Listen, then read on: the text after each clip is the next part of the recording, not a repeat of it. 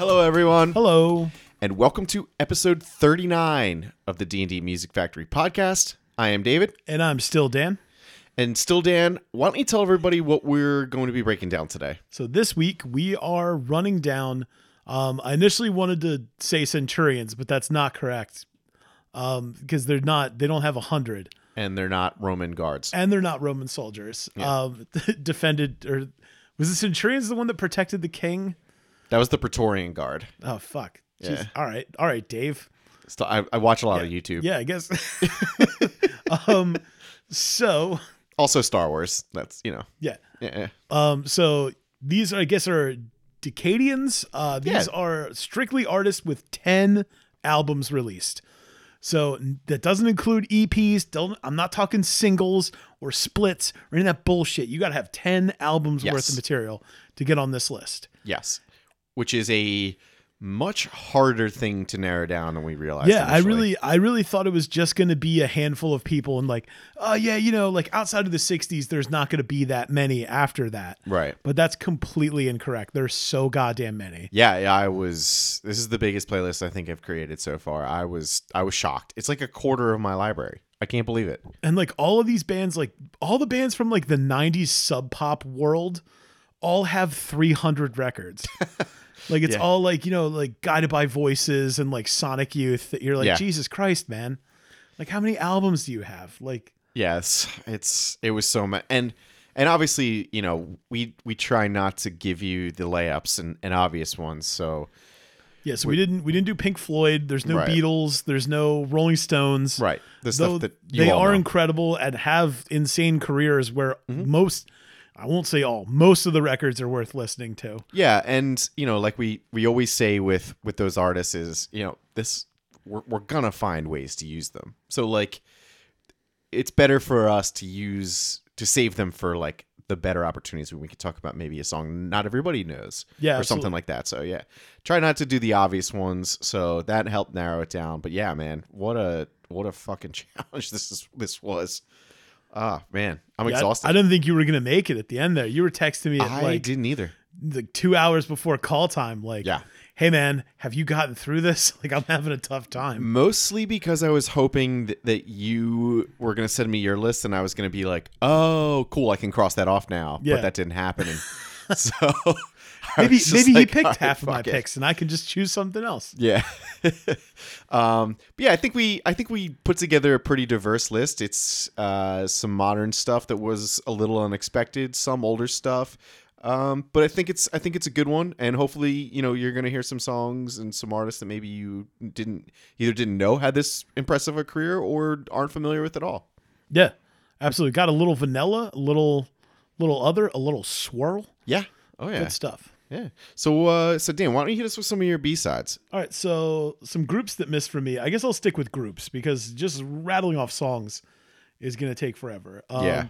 So groups, of course, my favorite. I didn't want to choose them again because they don't need to be on every week for me. Converge. I mean, Yeah. they're perfect. They have so many albums. All of them are good. They don't have bad records. Everyone else can suck it. The other one, Motorhead. Motorhead has like Yes. 23 albums. It's ridiculous, man. They only have 2 that don't feature the Snaggletooth character on them, which is really funny because the one is like the most synonymous record with them of Ace of Spades. Yeah. And it's just the 3 of them standing around dressed like cowboys. It's the dumbest shit I've ever seen. And the rest of them have, there's another one that I don't remember because maybe it's Iron Fist. Nah, it doesn't matter. Yeah, it doesn't matter. Also, Hot Water Music, a band that has been around for so long, the Gainesville, Florida legends. They've got splits, they've got EPs, they've got LPs, they've got it all for you. Smashing Pumpkins, Yeah, they have 10. they Whoa. just crest 10 with that like bullshit FYR thing they did last year. Even though that's another band like Weezer that Yeah. we were talking about. Weezer, a band with probably 15 records where 2 of them are good. I think Smashing Pumpkins are kind of the same thing. Yeah, I would agree. And where It's most people unfortunate, but wouldn't yeah. agree, I think those 2 are Gish and Melancholy. Or I'm sorry, are Gish and Siamese Dream. I don't like anything after. I don't know what to tell you. Melancholy and Infinite Sadness is amazing. Yeah, I can't get really into like that it. big bloated self-masturbatory 25 tracks. I don't like it. I don't like I it. mean, I look, if you want to narrow it down to and get rid of some that maybe aren't as necessary, I could hear you. I could What do you want hear to do next, that. Dan? You want to chop up the White Album? You Yeah. just want to split that up? Yeah, I mean, I'd be willing to listen to the argument, but I'm not going to say you can throw it out entirely. There's too many good tracks on there. There's a few good tracks. That just stop I it. prefer Stop it. pre-goth Corgan. Or I Okay. guess he was always goth Corgan, but Yeah, but he still wasn't goth. then. pre-haircut Corgan. He was I don't know haircut about Corgan this. then. Yeah, I don't like any of this. Actually, I don't like this at all. All right. Also, the Melvins. Oh, Melvins, I had yeah. a couple of tracks that I had to like really hardline cut. And then the last one, if you consider their first EP and album, which I do. So I forgot to say this before. RIP to Every Time I Die. With Radical, that crests them into the 10 album range. And that, I mean, it was like watching all that shit happen on Twitter was like watching your parents get divorced in front of you. Yeah, that's It was ugly and it was public. yeah. You And don't I want wish that I stuff out in didn't the get open. any of that watching the sausage get made. I love the band. I love all their records. I wish they could stay together, but it seems like they probably have some irreconcilable differences that they've been a band for like 20 years, man. They also have stuff they're doing on their own, so they'll be all right. And like those animosities have probably been festering for a long time. Yeah, it's it's not hard- just like one thing popped up like, oh, he took my gum. What the fuck? It's Yeah. like y'all have probably been teetering on this knife's edge for the last 10 years. Yeah, that's a lot of time to spend in close quarters with a couple people. A lot of time to live on a bus with a Yeah. person that like everything they do irks you. Yeah, exactly. So with that, Dave, what were some of the ones that missed for you? I'll probably just name some of the ones that we probably already mentioned in other episodes. So Amy Mann, who I definitely talked about in the movies episode. Yes. Beach Boys are kind of obvious. Billy Ocean, that was kind of a surprise, I guess. Yeah, definitely a surprise. Yeah, He's got 10 records. yeah. How many of them have Caribbean Queen on them? Hopefully all of them. Yeah. Or there's just got to be like a treasure chest of Billy Ocean songs I don't know about. So I'm actually kind of excited to look into this more. I feel like society has sifted them for me. Yeah, maybe. Like I don't know. just through the osmosis of not existing in the 80s. Like I've gotten the trickle Okay. down. I like how you the phrased trickle that. down worked for me. All like right. I got the good bits. I'm good. All right. We also have The Cure, Dinosaur Jr., Depeche Mode, Earth, Wind, and Fire. I always forget The Cure has that many records. Oh yeah. Because they started many. so much earlier than you think they did. Yeah. Mm-hmm. Yeah, they did. Like that was that Three Lonely Boys. Like that's so old. Whatever A Forest Is On is the first one, and it's like With, like, Killing very an early. Arab. Yeah. Genesis, Huey, Louie, and the News. I wasn't Did you expecting call that. Huey Louie? I did. Huey, Louie, and the News. Huey, Louie, and Dewey from Yeah. DuckTales. Yes. Woo! And their 10th album, Uncle Scrooge, or Scrooge McDuck, excuse me. I'm getting it all wrong now. Janet Jackson, more than 10 or 10. I don't remember. that's an incredible thing to me. I mean, she's been around for forever. Yeah, I guess it makes sense. And like, even if people fell out of the public eye, sometimes they're still making albums. Yeah. Yeah. Magnetic Fields, New Order, Nine Inch Nails. New Order's another one that like a Weezer. Yeah. Like it's not that they got worse or anything. Like they just changed their style more as they went Yeah. to being closer. Like if you're a fan of Pet Shop Boys, I get it. But like I was a fan of when they were like further apart in sound. That's but I am also definitely like that tour is still happening, right? It keeps getting postponed. Like I 100% want to go to the New Order Pet Shop Boys show. I mean, I would definitely go. Yeah, it's at like Wells Fargo. Like there's no fucking way I in. want to see that. I'm in. We also have The Roots, Roy Orbison. Yeah, that blew my mind that the Roots have 10. They've been around for so long. Like Damn. early 90s. I mean, they've been doing it for a while. We're getting old, man. Sonic Youth, Sufjan Stevens, which is crazy. And Welko, who I think we've mentioned all of those at some point. So One point, Sufjan will have 50 when he finishes that States project, right? if he does, yeah. If it's I very like that ambitious. he started it, did too, was just like, this Nah, is no enough. ch- but then still put out records like on a frequent enough basis where it could have happened. Yeah, but I think he's just like, all right, that's enough. I think it's just I can't keep basing writing whole albums about states. Right. I think it's a lot of research too. And then I think too, it's like, all right, well, if I just name them whatever, then I can stop whenever I want to. Yeah. But if I make 10 state records, then I feel like everyone's going to expect me to get to 50. If I like, get, I can't if just I get retire past at that 5, point. like I have to keep going. Yeah.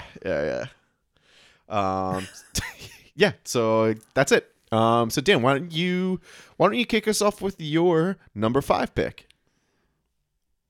Okie dokie. All right. Number 5 from me comes to us from the good old year of 1959 from the legendary Blue Note Records. This is Art Blakey and the Jazz Messengers with Moanin' off of their originally self-titled record that became re-released as the album Moanin' as the song took off. This being probably like one of the most popular singles released by the label.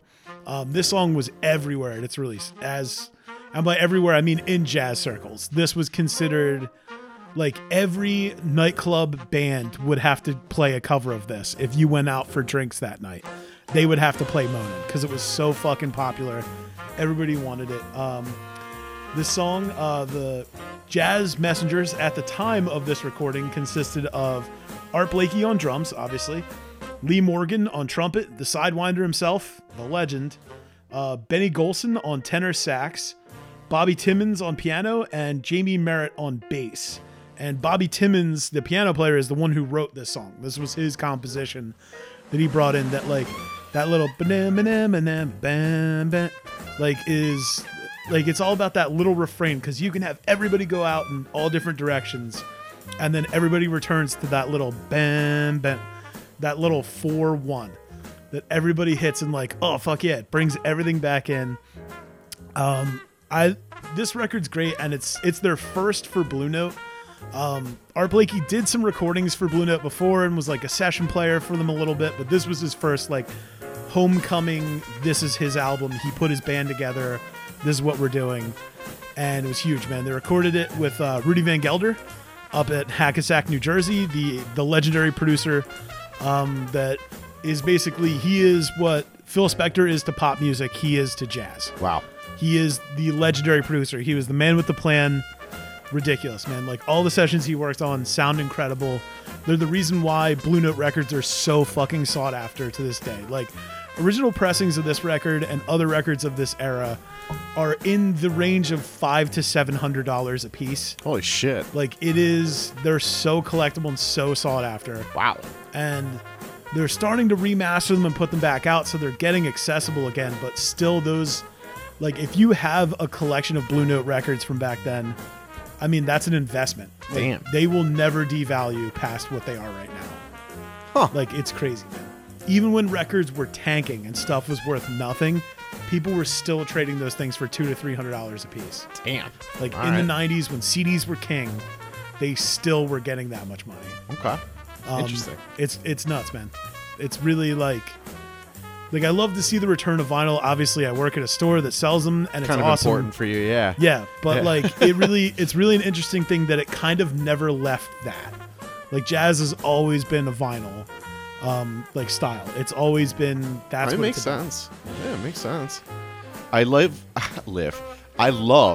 whenever you're doing a jazz song and you introduce all the players, like at each, like you're on stage with them, like going around the horn, Yeah, or telling like- everybody who they're in. Or like, and now What meet they're our playing. offensive line for tonight's game. It's like, you know what, because jazz really is like, you know, you're talking about some of the best musicians to play in a lot of cases. So it really is kind of like an all-star game. Like, you're introducing the all-stars to everybody as they're about to play, because it's just like they're all talented and none of them should be ignored. It's not some like random dude following along just playing the root notes on bass. Yeah, and it's also, and the other thing, just like an all-star team, the other reason for it is the fact that, like, it's not always going to be the same group of guys. Yeah. So it's like, oh, this guy wrote this record here, and on this record he has these 3 guys with him, or has these 4 people or these 2 people, that it becomes almost like almost like there's some of these guys too that they never really got their own records. Like there's Philly Joe Jones, who's a legendary player who isn't on a lot of stuff. He's on a lot of records, but he really only has a few of his own. Oh, okay. So like with some of those guys, I always want to introduce them. Like Lee Morgan obviously had a massive fucking career, and his stuff is like insane. His solo albums sold incredibly. Yeah. He's an incredible writer and player. But like Bobby Timmons, like wrote a lot of stuff, not as recognized as some of these like rock star guys. Yeah. Well. Yeah. So I always like to acknowledge them. I feel like it's important with jazz. Well, I love it too. I just wanted to let you know that I love that. Well, thank you. Yeah, of course. I think appreciating it's important. Yeah, I agree. So Dave, with that, what is your next pick, or your first pick for a band with more than 10 albums? All right. Up at number 5 for me is "There She Goes, My Beautiful World" by Nick Cave and the Bad Seeds. I guess this is one of the lesser, not as surprising ones for me, because I know he's got his own stuff, and I know Nick Cave and the Bad Seeds has been around for forever. Yeah. But I didn't realize that he and the Bad Seeds had this many records put out together. So not just Nick Cave, but Nick Cave and the Bad Seeds. And that was a rule for me. It couldn't be. You couldn't do solo and band stuff. It had to all be one or the other. KV, Paul McCartney, and Wings. Exactly. It's gotta be. Yeah. So, somewhat surprisingly, Nick Cave and the Bad Seeds has a total of 17 studio albums, which is definitely more than I was expecting. Yeah, Jesus. Yeah. This song comes off of their 13th studio album. Came out in 2004. Abattoir Blues, maybe? I'm not really... Mr. Abattoir. Yeah. Abattoir Blues / The Lear of Orpheus.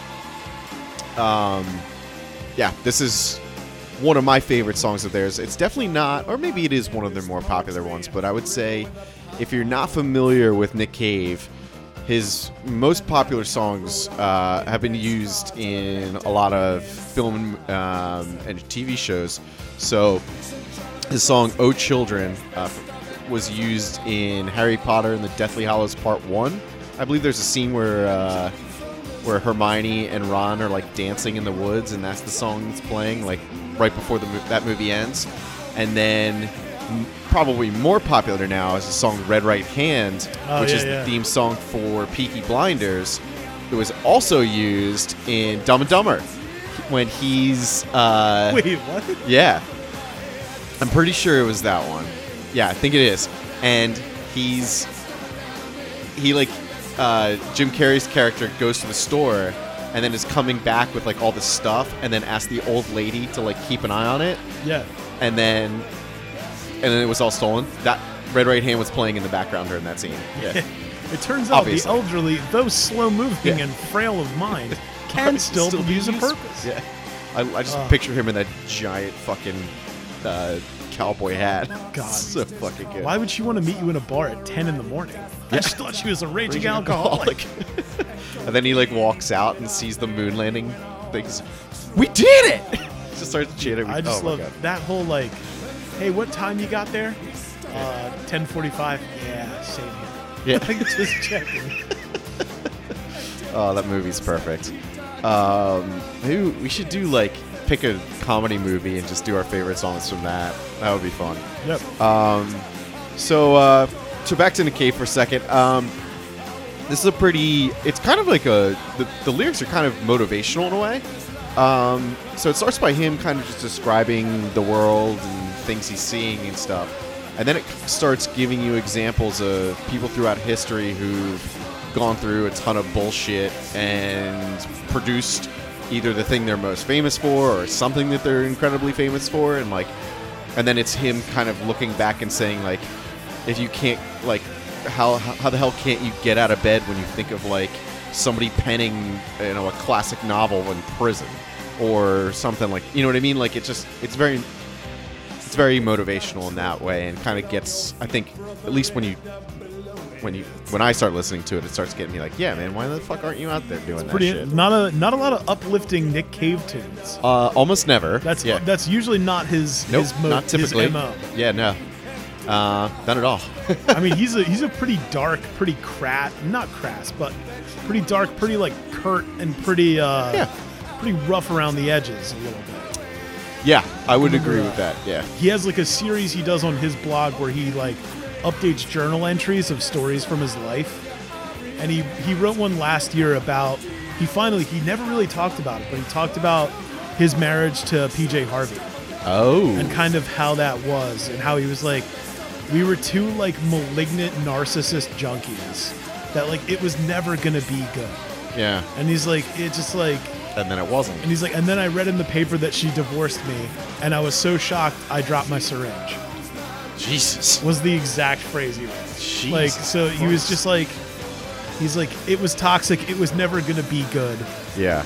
And it was really, it wasn't like a, she's a crazy bitch and like she tore Yeah. my life apart. It was a really honest look at like, look, man, I did some shit that was awful. She did some Yeah. shit that was awful. Yeah, probably like a combination of it. Here's how here's how I found out. And then Yeah. here's what I thought in the moment. Like, And here are the things I did to cause that. yeah, exactly. You know what I mean? Like less of like a, and she did this and I was upset, and more just like, yeah, that's Yeah. a piece of shit, and that's Like, probably what- all I deserved. like I was reading that while I was doing heroin. No wonder. Yeah. Yeah, it was That just makes a lot of sense. Just a really good, honest take on his life. It was pretty interesting. Yeah, that is interesting. think- I'll have to check that out.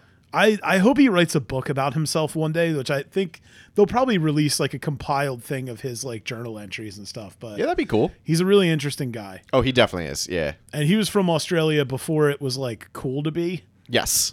Like back when Australia was, like where AC/DC got the fuck out of. You know what I mean? Like that's where. Good like, point. Good point. Like Yeah. you know what I mean? It wasn't Before like the a cool, Hemsworths. Yeah, there were no Hemsworths. There was no, Lord of the Rings being filmed in New Zealand. It wasn't True. like, oh, this was sick. It was like, Yeah. yeah, Just a lot of deadly animals. Yeah. just deadly animals. But I mean, I guess it was before Mel Gibson was crazy. So True. there's that. Yeah, that's true. Yeah, right around Mad Max, I guess. All right. Well, Dan, why don't you hit us with your number 9 pick? Number 9 pick comes to me. This is my favorite song from this artist. This song comes to us from 9/11/2001, which, I mean, that's when this record came out, which Bad is timing. crazy. This is Jay-Z's The Blueprint. This song is called You Don't Know. I feel like young kids especially that I deal with at the store, they need to put some respect on Jay-Z's name. This man was ridiculous, man. Like, there are very few people that have the body of work that this man has produced. It's ridiculous, man. Like, I almost don't think there is anyone comparable. And the only person you probably could put him up against would be Nas. Because think about this. I'll break it down. I'll break it down for you, right? You can't see him the face of making people. But I'll break it down like this, right? Tupac and Biggie, not enough body of work okay. to compare with. They weren't Okay. around long enough. All right.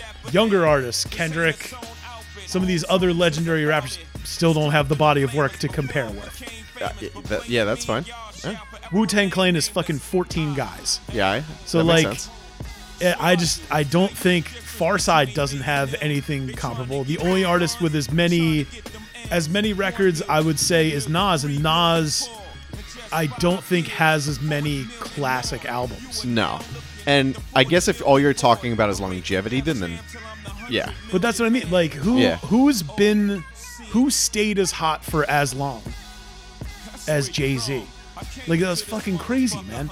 Now, Biggie and Pac probably would have crested that. Yeah. But they were cut down too early. Yeah, unfortunately. So I think this man he's a legend, and I feel like whereas the what's it called? The like catch a phrase like style rapping that he does has kind of fallen out of favor since then. So maybe they don't like it as much, but like, dude, the beats, I mean, like, Kanye West produced everything but 4 songs on this record.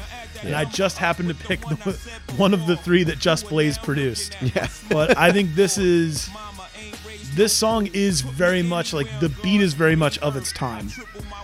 Yeah, I And would say so. I also, like, this is what they were doing, man. The James Brown little samples, the weird little pitch shift voice from some other soul record that I haven't been able to dissect what it's from. Yeah.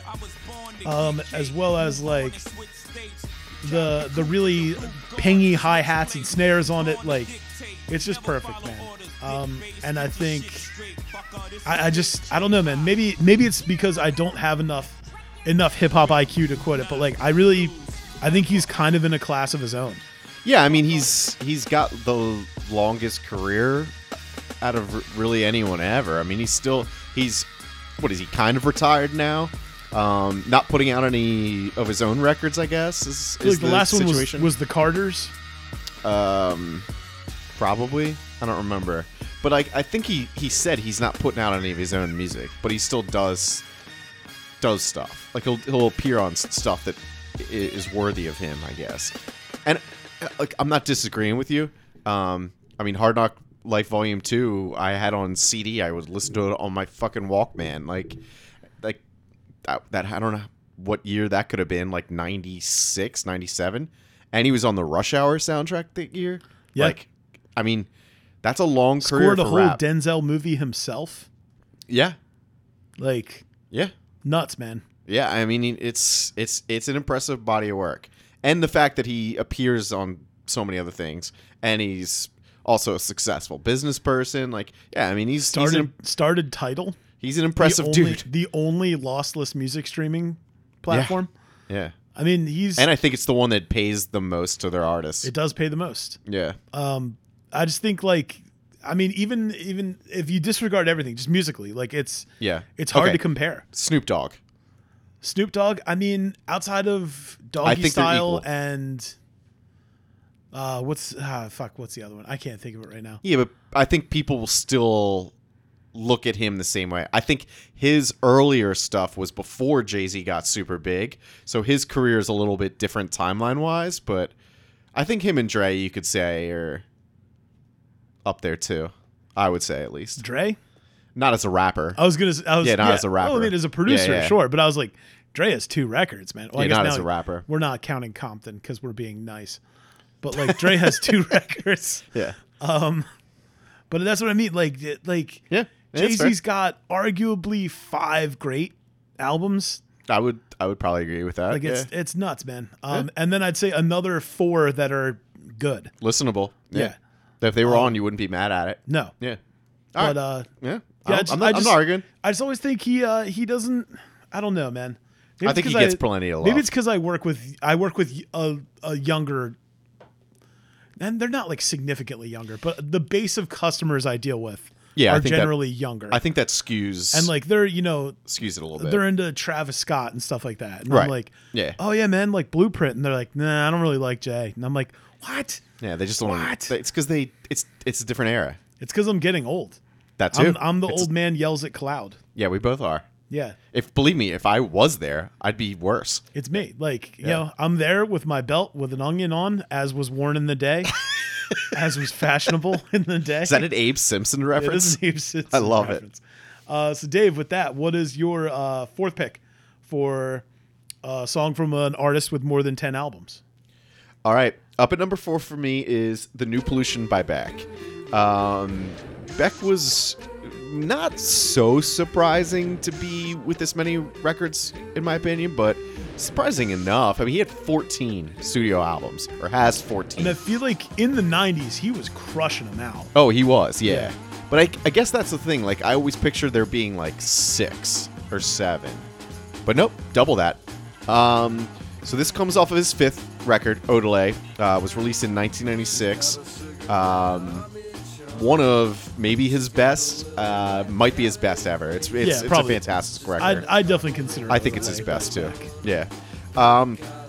This one peaked, Odelay peaked at number 16 on the Billboard charts. And this is my favorite song off of it. I think Devil's Haircut was the single, right? Yep. I think that ended up being the single, which is a strange choice. I don't think that one was the best at all, but whatever. Doesn't matter to me. This is just, and recently this is a more recency biased one for me. This recency bias pick.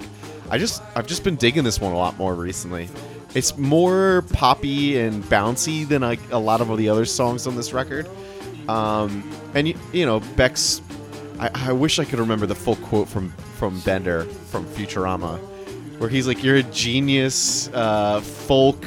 Like he does like every genre of music that he combines to, which is so true. I mean, he is a very diverse sounding artist, which is why he's so popular. God, I just love that. Him being on Futurama too just made him like infinitely cooler.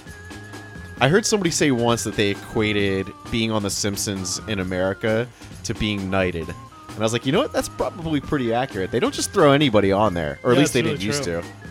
Oh, dude. Bender, that 14-minute washboard solo you did was incredible. Yes. So this song, it contains a sample from an artist named Joe Thomas. The song's called Venus, and it's basically the horns that you're hearing. I've listened to that song. It's one of the rougher recordings you'll ever hear, I would say. It's like very crackly and strange, like almost to the point where it sounded like they intended it to do it that way, but I don't think they did. So this I didn't know, and I thought was very funny. The video for this song has an actress in it named Mary Lynn Rajskub, who I'm sure you're not going to recognize by name, but that is Gail the Snail from Always Sunny, is the main actress in this video. I just want to go back to my place and smoke a joint. Also, the most unbelievable thing I found out, she's 50. Gail the Snail? Yeah. I believe that. 50 years old. Yeah. I thought she was like in her 20s in Sunny. I guess she just looks in the younger. show, they said 30s. Oh, because remember, she's like, that's true. You're just mad because I'm sexually active, Mom. And she's like, you're in your 30s. You're supposed to be sexually active. You know what? Fuck, we're getting old, man. I feel like 2020 was like a time warp where like I just assumed everything from the past was still more recent, but that year was just 10 years long, and now I'm so much older. Also, I feel like that episode is from like 2013. Yeah. Like that's an older episode. Yeah, it definitely probably is. I mean, that's where, honestly, the greatest phrase to come from that show comes from. You're just mashing it? You're just mashing it. Every it's like one of the funniest phrases you could ever hear. Why don't you give up, all right? You're just mashing it. Anytime somebody on the Phillies hits a home run, hits 2 home runs, I reply to the Phillies with that screen grab. Like if the Phillies will post like 2 home run day from Rhys Hoskins, and I'll just be like at Rhys Hoskins and then post that picture. Haven't gotten a single player to laugh at it once. Probably because Chase Utley's not around. I think he would have found it funny. Yeah. Yeah. How's your relationship with your dad? Yeah. Not great like mine, I guess. Wikipedia claims, or Wikipedia says, Beck says he's played this song 374 times live, which is in a row. Yeah, in a row, which is crazy.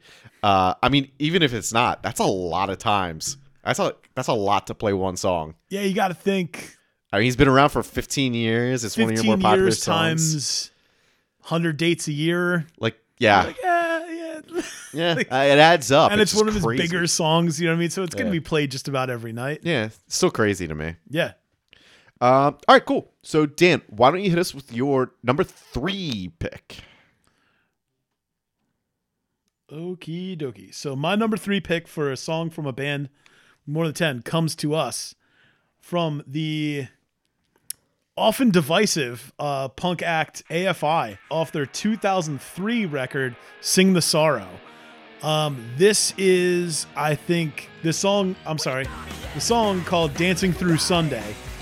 And I think this record and this band are the perfect example for a band going major label and fucking knocking it out of the park. Like, this was the first time they left Nitro Records after being there for fucking ever, since their start, and they signed to DreamWorks, which is hilarious. And had this record produced by Jerry Finn and Butch Vig. Butch Vig, a fucking garbage, produced records for Nirvana. Like, produced this album for them. And some people will be like, oh no, I only like early like punk AFI. or like I don't like or I only like the later stuff when they were like complete dog shit because I'm a dumb person. But like this record I feel like was the perfect middle ground. And when this record came out, I couldn't have liked it less. I hated this band when it came out. Yeah, I did too. I was way too wrapped up in being tough and not wanting, like, AFI was for like sad kids that wore like bracelets and stuff, and I wanted nothing to do with that. Yeah. Especially later in their career. Yeah. And like following this record, I'm not interested in any output this band has after this album. Yeah. This is the Pinkerton from this band. This is like they changed it up and got kind of weird. Yeah. But I really liked it. There were some spooky goth tracks, like spooky, like like Silver and Cold and stuff. But like it also had that's a great one. It also had some hinting of where the band was going in a bad direction, with like Girls Not Grey being the lead single. Was like, nah, that's really bad. And I think that's why I never got into it. Because I heard that song and went, no, I don't like this. Yeah. Like, this isn't cool. I just don't like people who... I'm assuming Havoc's not his actual last name.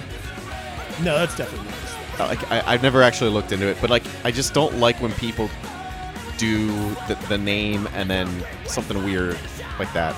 Like first name... Like having like a hardcore pseudonym. Yeah, I don't like that. Like being like Joey Terror or like... if Mikey it's, Madball. No.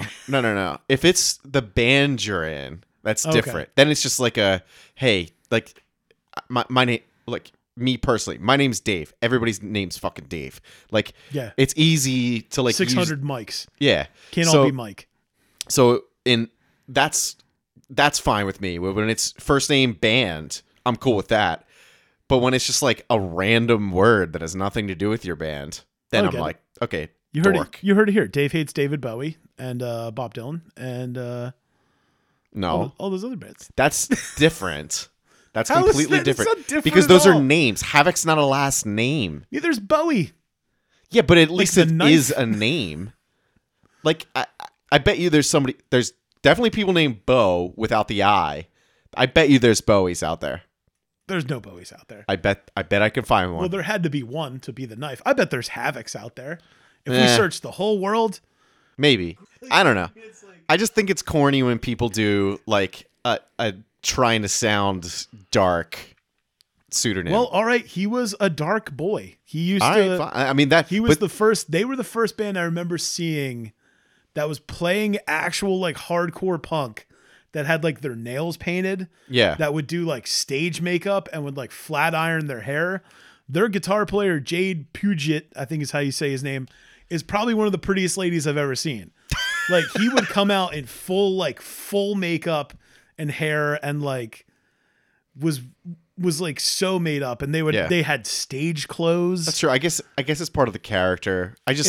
It was what they did, man. It was a little bit of that like Misfits, a little bit like glam. I don't know, like See, I don't hate that part, and it makes sense when you add that all together. Like that's just, that's just one piece of it. But that's always been a turnoff for me. I don't know what it is. It just bothers me. A rose by any other name will seem as ridiculous to Dave. Don't you do this now? But I don't know. I always liked them. I didn't always like them. I used to hate them when I was a kid. But I think that was like probably some of my internalized shit of like. Well, sure. Like everyone's gonna think I'm lame if I like because like yeah, or almost like not liking them because of the guy's name. Yeah. Or not liking them because like I mean it was mostly as a young teen I didn't like them because of the other people that liked them. Yeah, that's fair. You know what I mean? Being like I think there was some of that. People. I think there was some of that for me too. So with that, Dave, that was Dancing Through Sunday. So with that, Dave, what is your third pick for a song from a band with over 10 albums? 10 or more, I hope, because these guys have 10. This is The Rabbit, the Bat, and the Reindeer by Dr. Dog. One of my favorite bands. Local guys, Philly area. I really wanted to use one that wasn't one of the more popular songs, so I went with this one. These guys they're incredible. Every record I've heard of theirs I loved. Even the early stuff that wasn't super attainable early on before streaming services. Yeah. They're just fantastic. So where are they? I just remember they used to always play like the Allentown Music Festival in Bethlehem. I'm guessing they're from this general area. They're from Philly. Okay. Yeah, they're from Philly. The drummer is like, somebody I know lived with the drummer, and the drummer actually was recently. He was working with the War on Drugs on their last record. Okay. Yeah, like he has a lot of parts that he used, or they used of his in the last record, which is pretty cool. So this song is off their 5th record, titled Fate. Came out in 2008. Pretty clever, rhymed. Lyrically, this is a song that's it's not super clear, but it's kind of about. Well, I've got a quote from the singer, but it's about just like kind of getting through like a real shitty situation that you might be in. Somebody did ask him specifically what the meaning of the song was, and the quote was, "It's basically a screed about reclaiming yourself from the trappings of a manipulative scenario. Maybe not the healthiest way to accomplish that, but it is cathartic to indulge yourself in some all-out venting sometimes." Very well put, which you would expect from somebody to write lyrics this clever. Yeah. This is this whole record, front to back, every single song on it is incredible. It's the way they like kind of alternate, and I can't remember if every one of their albums does this, where it's like one sings, then the next person sings, then the other person. Like they do that in this song, and it flows so well. It's just always been my favorite of theirs, and I think it's weird to say that it's their poppiest to me too. I don't really know. It's hard to really put my finger on why I love it so much, but it really is my favorite of theirs. Is it the tambo? Because that's why I love it so Oh, much. always. I mean, you throw that in almost anything, and I'm into it. Yeah, everything's better with a little tambo. Of course. It's like cream fraiche or like. Yes. You know what I mean? It's just like, just throw it on top, man. It'll just make it better. Yeah, it's like, it's salt. The salt, yeah, basically. The only time adding tambourine is not great is when it's like somebody's clearly girlfriend is on stage. Dude, nothing worse than just the to do drunk that person that just pretend gets to a sing. tambo. Yeah, that's the worst. Yeah. Drunk person with a tambo is never good. No. Especially, No. Especially if you hand it to someone who has no sense of time. Yes, which is most people. Yeah. The majority of people will have no idea what to do. Are you with it. clapping on the 1 and 3? What are you doing? Like, boo this man. Yeah, so check out the whole record. The whole thing's fantastic. Yeah. Dan, why don't you bring us your number 2 pick? All right, so I'm gonna bring us down a little, but also a little folky as well. This is slowly over the last so I love Bob Dylan, love him a lot. This is off of Freewheelin' Bob Dylan, which was it's the dumb year. This was released in 1963 on Columbia Records from Bobby. It is his second studio album. So this came right after the self-titled record. This is pretty much when he moved to New York. This is his big break here. A lot of these songs are lyrically about headlines in the paper that he's reading about civil rights movement, things like that, the Vietnam War. And this song is Don't Think Twice, It's All Right. I think this is probably my favorite Bob Dylan song at the moment. It changes often. Used to be my favorite was The Lonesome Death of Hattie Carroll off of Times They Are Changing, which I still love absolutely. But this song, and we've used in an episode, right? Yep, absolutely. Yeah. This is, I feel like it's the other side of Bob, like the less politically conscious and just the more gentle songwriter. I mean, it sounds romantic, but at the same time not.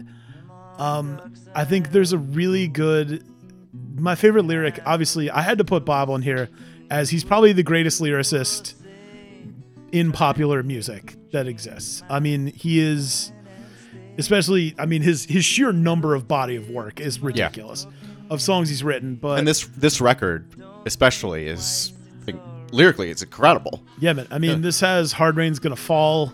I mean, it's incredible, man. Blowing in the Wind. Blown in the Wind is on here, which he says that he wrote in 10 minutes. That's crazy. Although if you're that angry, I guess, when you're, like you said, reading the paper and learning all this stuff, you know, Yeah. when you're that angry and that clever, it's probably not that hard to get it all out. Yeah, pretty man. quickly. And who knows? It's one of those, you know, it could have been rattling around in his head for 10 years. Yeah. And he just finally put it down. But especially on your second record. Yeah, I mean, you still got material left over from your whole life. yeah.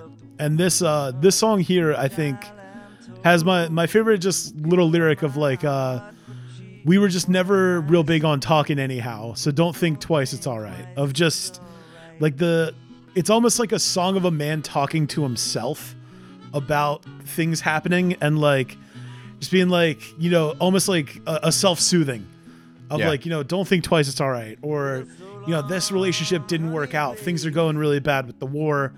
The world's kind of falling apart. But like, you know what, man, like just put your head down. You'll get through it. Yeah. Or keep your head up and you'll get through it. Don't give it another thought. Just, you know, you have to get through. Yeah.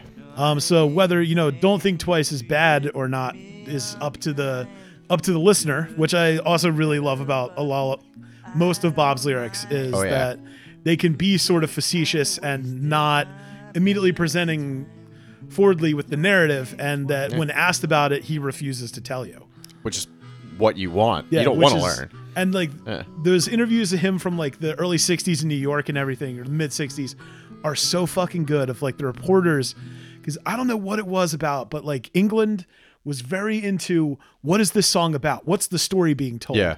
Because then like it's almost people looking at it from like a classical standpoint of like, well, if I know what it's about, then I can decide if your lyrics effectively convey that message. And he was just like, that's not for you. What the fuck are you talking about? Yeah, it doesn't matter to me. And he was like, that doesn't matter. Like all that matters and it is shouldn't to the listener. Yeah, like, well, what is your song about? I don't know, man. What do you think it's about?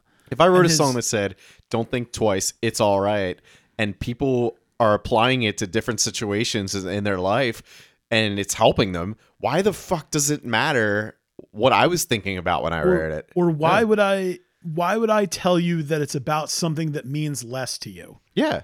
It's like, dude, I'll never forget when I found out so much to me because like my dad died and I heard this song and it made me think about that. Oh, well, that song was actually about my wedding. So you're dumb and you shouldn't have thought that. Oh, no, now it's like, you know, now you're like, oh, cool. I just wasted all that time with my dad. Yeah. Like why would an artist do that? It's so dumb.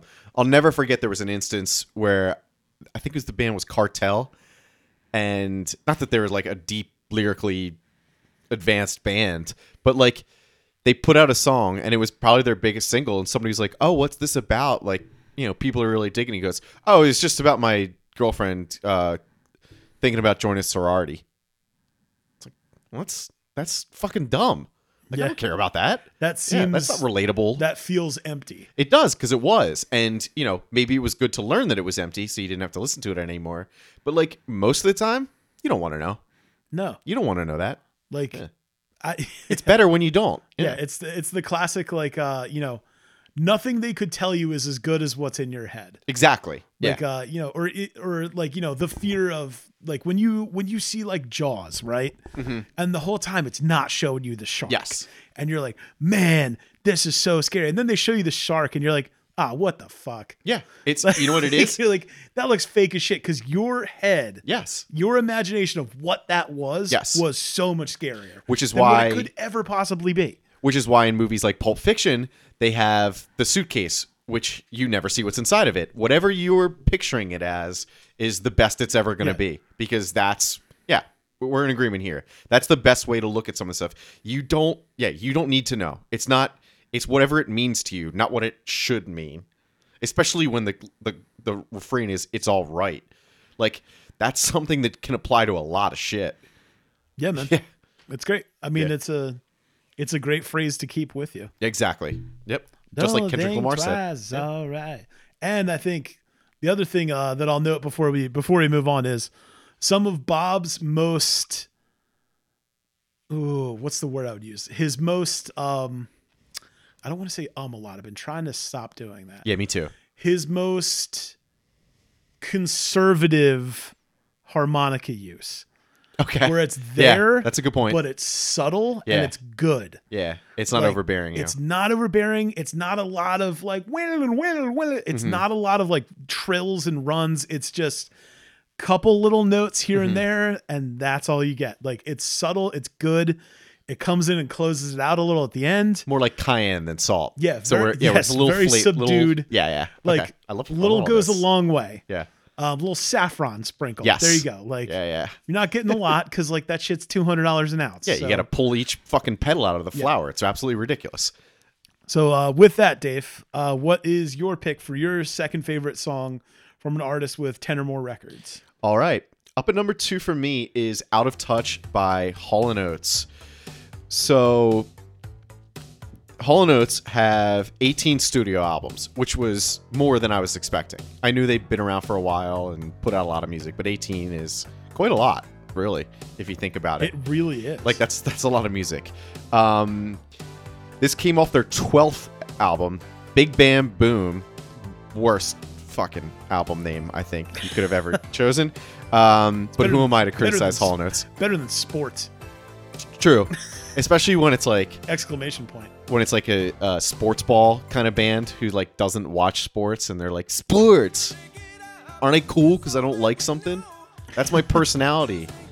Anyway, probably should stop hating on everybody so much. Hate. Yeah, here we go again. So this album came out in 1984, Big Bam Boom. It was actually the last number one single they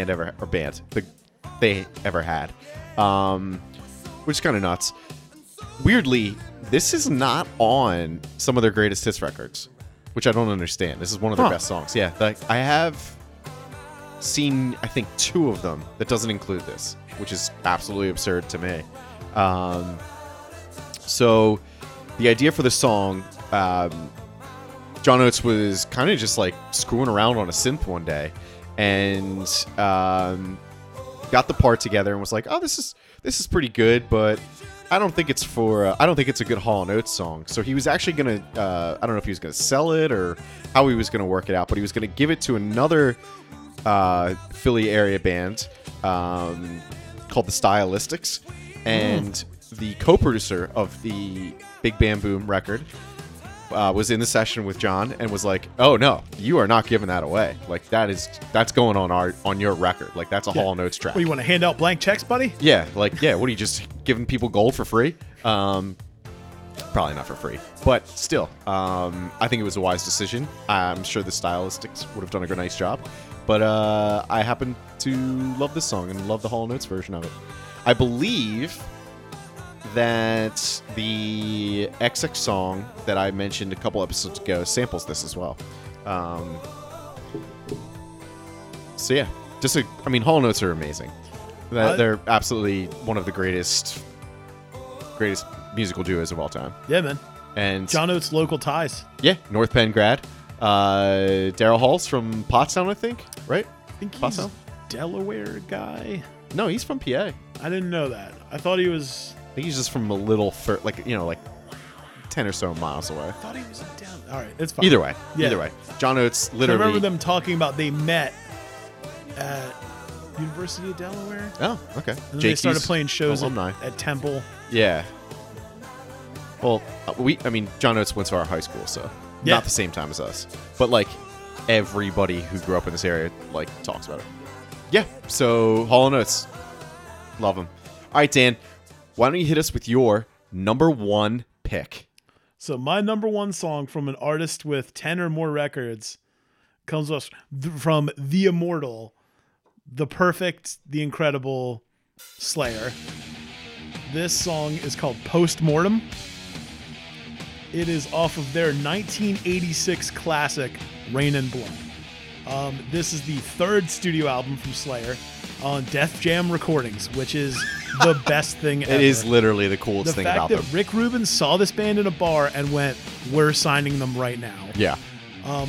This is probably one of my favorite guitar solos from Slayer. It's very almost exclusively like trilly and just like big bends. Like there's very little actual articulated notes, which is pretty cool. This record, the big thing about this is often considered one of the greatest heavy metal records of all time. And whereas I do love Metallica very much, I think that Slayer took what Metallica was doing and just pushed it an nth of degree further. Yeah, I would agree with that. The other big thing I like about this song, and why I didn't choose Raining Blood on here, is because this also has the moment in it from Tom Araya where he hits that really high falsetto note in it too. That disappeared from records as they went on later, as they decided to like start getting tougher and like more intense. The classic Phil Anselmo. Yeah, it's incredible, man. He hits it and it's so high. Rolling Stone named this in 2017. They did a list of the 100 greatest metal albums of all time, and they picked this as number 6, behind Anthrax, Megadeth, and other records that are not as good. I don't agree with that at all. So yeah, I do not agree with that even slightly. It's fucking real dumb, and it's the reason Rolling Stone is a bunch of assholes. Like Anthrax. Yeah. Yep. Anthrax. Mm-hmm. Yep. Okay. Whatever, guys. This album was Slayer's first one to get on the Billboard 200, peaking at number 94, which is fucking hilarious. Yeah, that is funny. It's just really funny that this got so far. I mean, this record's so ridiculous. Dave Lombardo was the drummer on this record. I still think the greatest drummer Slayer ever had. They kicked him out a while back, and then he came back, and then it's a whole fucking nightmare. This is also one of the few songs that both music and lyrics are entirely by Jeff Hanneman, R.I.P., who is the guy that's not Kerry King in Slayer. You may know him as. But yeah, this is ridiculous, man. It's produced by Glenn Friedman. Wait, Glenn Friedman produced this? He has one of the greatest Instagram accounts, I think, of all time. Does he really? Dude, if it's the same guy, I think it is, because he just posts like skate pictures and like music pictures from like the early 90s.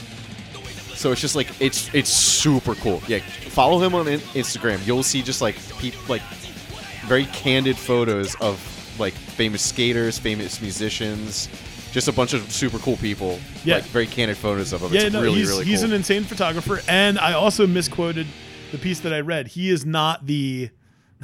Oh, he's not the producer. Of this record. But he was involved. He was the one that got the phone call from the Suicidal Tendencies because he produced their record. I'm sorry. So, okay. Rick Rubin, after producing Suicidal Tendencies record, okay, that makes more sense. Got a call from Friedman who told him, "Hey man, we're going to this bar to see this band play. They're supposed to be really great." And he was like, "Okay." So Rubin went with him. Gotcha. And they saw Slayer. Okay. And he immediately signed them to a record contract. They had an album out called Hell Awaits. And he was like, "Yeah, I gotta sign this band. I gotta get in on this. Like, they need to be in on this." So Hanneman did pass away in, I believe, 2014. Oh, really? It was that long ago? Damn, this time warp. I keep finding myself in. All right, so Jeff Hanneman, who passed away in May of 2013, was basically like one of the band's main writers. Kerry King is also credited on a lot of songs, but I feel like Hanneman did a lot of their lyrical stuff too. He wrote a lot of the songs that you remember, like, Rain and Blood. He wrote, also, what's it called? He wrote Angel of Death, about the song that is literally about Joseph Mengele. Slayer did spooky stuff, man. It's a metal band. They were a metal band, and they were so much more metal than Metallica was. Yeah. Yeah, they were definitely further. They were, as much as I love Metallica, like, what is more metal than just the opening for Raining Blood? Just that dun dun dun. Like, it's... Yeah, that's a good point. It's a great... They also never wrote Enter Sandman. Yeah, they never wrote Enter Sandman or any of Load or Reload. Yeah. But they did write Diablos and Musica, and they did go like new metal for a little bit. Yeah. Which is pretty bad. Yeah. Like they have a whole album that sounds like it could be by Sepultura, and it's like really rough. Oh, that's a name. But then they did swerve back around. They put out a record called God Hates Us All. Okay. That is probably Sepultura. them on their way. Slayer did. No, I'm saying like that's who he hates. Yeah. Yeah, okay. Yeah. And it kind of like brought them back into, all of a sudden they had a song people were really into again. I remember that was the first CD that my mom told me she wouldn't buy me. Nice. When nice. I was very young, she was like, Dan, you can buy that CD if you want to, but I'm not buying that. Okay. And I was like, okay, fair All right, enough. Mom. I will find a way. Yeah, like use, go cut people's lawns, do whatever you got to do, deliver papers, like get your own money, but like I'm not paying for that. Yeah. And I was like, fair. And it was like a huge white cover that just says God Hates Us All on it. The back cover is like a Bible with a bunch of bloody nails driven. Yeah, it makes through sense for a mom not to want her kid to have that. It's Yeah. pretty. It's pretty on the nose. Yeah. With what the material is going to be inside. And that was like peak, like people freaking out about. Back then, that was the 90s. Everybody thought that metal music made people murderers. Yeah. Like they literally thought that. Definitely right. I don't know if it was pre-Columbine, but I'm gonna say Around then. Pre-Columbine. Probably, but people still thought that. It was back then. People still thought that. Post Satanic Panic of the 80s, pre-Columbine of the 99. All bad stuff. Like Yeah. all stuff your moms wanted you to have no part of. There couldn't have been a more. I mean, like I guess there's Cannibal Corpse, which I could have brought up to her, but like Yeah, that's true. But yeah, it was pretty bad. Anyway, we're meandering a little. So Dave, A little bit. what is your first pick by an artist with over 10 albums? All right. Another one within the genre. Up at number one for me is it's the same old song by Four Tops, not the Four Tops. I think it's Four Tops. One of those classic, all-time great. Your whole family loves it. You love it. It's a perfect song. Four Tops, 27 studio albums. That's pretty impressive. That's really impressive. It's really impressive. I mean, granted, they started a long time ago, but a lot of people didn't, always make it to the year 2000 who started in music. Also, the big thing, too, is back then, albums weren't as much of a thing. Yeah. Singles were what bands, especially... That's true. For lack of a better term, that's but true. like R&B groups would just bang out singles. You know what I mean? Like, the Temptations, a lot of their music, like, those albums are essentially just compilations. That's true. And it's funny you say that because that is going to come up again in a second. So this was off of their second album in 1965, appropriately titled The Four Tops' second album. Nice. Right to the meat. Yep. It reached number 5 on the Billboard Hot 100, which, as we've said in previous episodes, for what was, a black artist at that time, that's impressive. I mean, they were on the R&B charts. Yeah, that wasn't easily done. Yeah, not easy to accomplish back then. So it was written by the incredibly famous Motown production group of Holland, Dozier, and Holland. Yeah, So there's a little bit of I don't want to say controversy, but there's a little bit of debate about the origins of the song and how it was written. So there's a version of this that came out in 2017 that was recorded by the Supremes, and some people believe that it was originally written for the Supremes, and that version that came out in 2017 was proof of that. There's another theory that in June of 1965, this isn't a theory, this part actually happened. Originally the Four Tops were on Columbia Records, and they had just put out Sugar Pie Honey, I Can't Help Myself, Sugar Pie Honey Bunch, and Columbia Records, who was their old label, was trying to capitalize on the success of that, and then re-released a song that they had recorded on that label. And Berry Gordy apparently that day was like, within 24 hours, there's going to be a new Four Tops single. And they were just like, oh, fuck. What are we going to do? Yeah, because they were trying to take his airplay. Yeah, exactly. And he was like, no, we're taking that shit right back. So there's a quote from Abdul Duke Fakir, who was the tenor in Four Tops. He was saying that basically, at 3 o'clock that afternoon, the Holland Brothers and Dozier wrote that song like the same day. He says Lamont Dozier and I were both a little tipsy, and he was changing channels on the radio. He said, "It sounds like the same old song." And then he said, "Wait a minute." So he took I Can't Help Myself and reversed it using the same chord changes. The next day, we went to the studio and recorded it, and then they put it on acetate, shipped it out to disc jockeys across the country. So I like to believe that version, that they literally just in a day were just like, fuck, what do we do?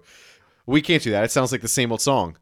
And then like record scratch, they all look at each other with like happy eyes, like and then bang it out. That's the version of this I choose to believe. Yeah, I mean it's a feel good, old timey Motown great song. Like there's nothing to hate about this.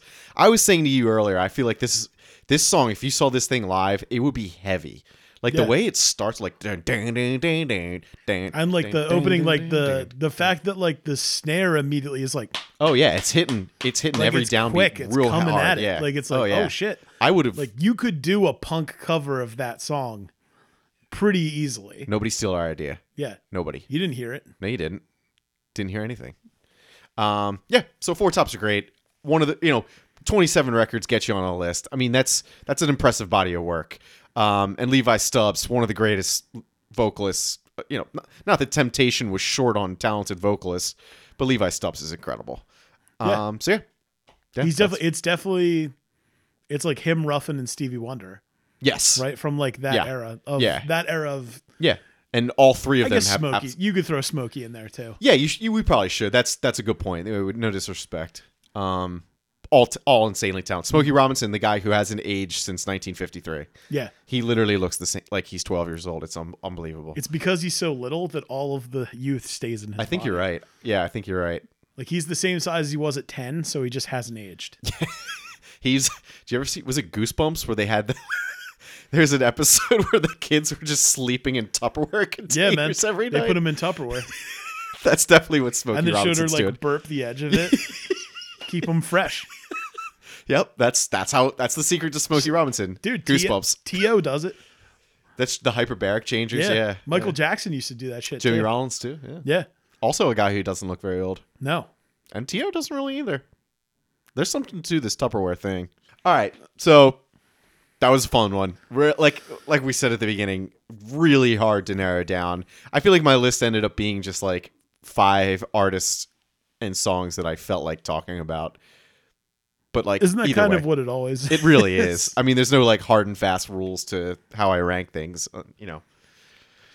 So I guess you're right. But anyway, this was fun. I think it gave us a good opportunity to talk about some artists and some songs that maybe we haven't had a chance to yet, or bring up some songs from artists we have talked about that we just finally got a chance to speak on. So let us know what you thought on social media about this episode and some stuff you might want to hear in the future, because we want to keep this train rolling, and we may run out of ideas before you do. So let us know.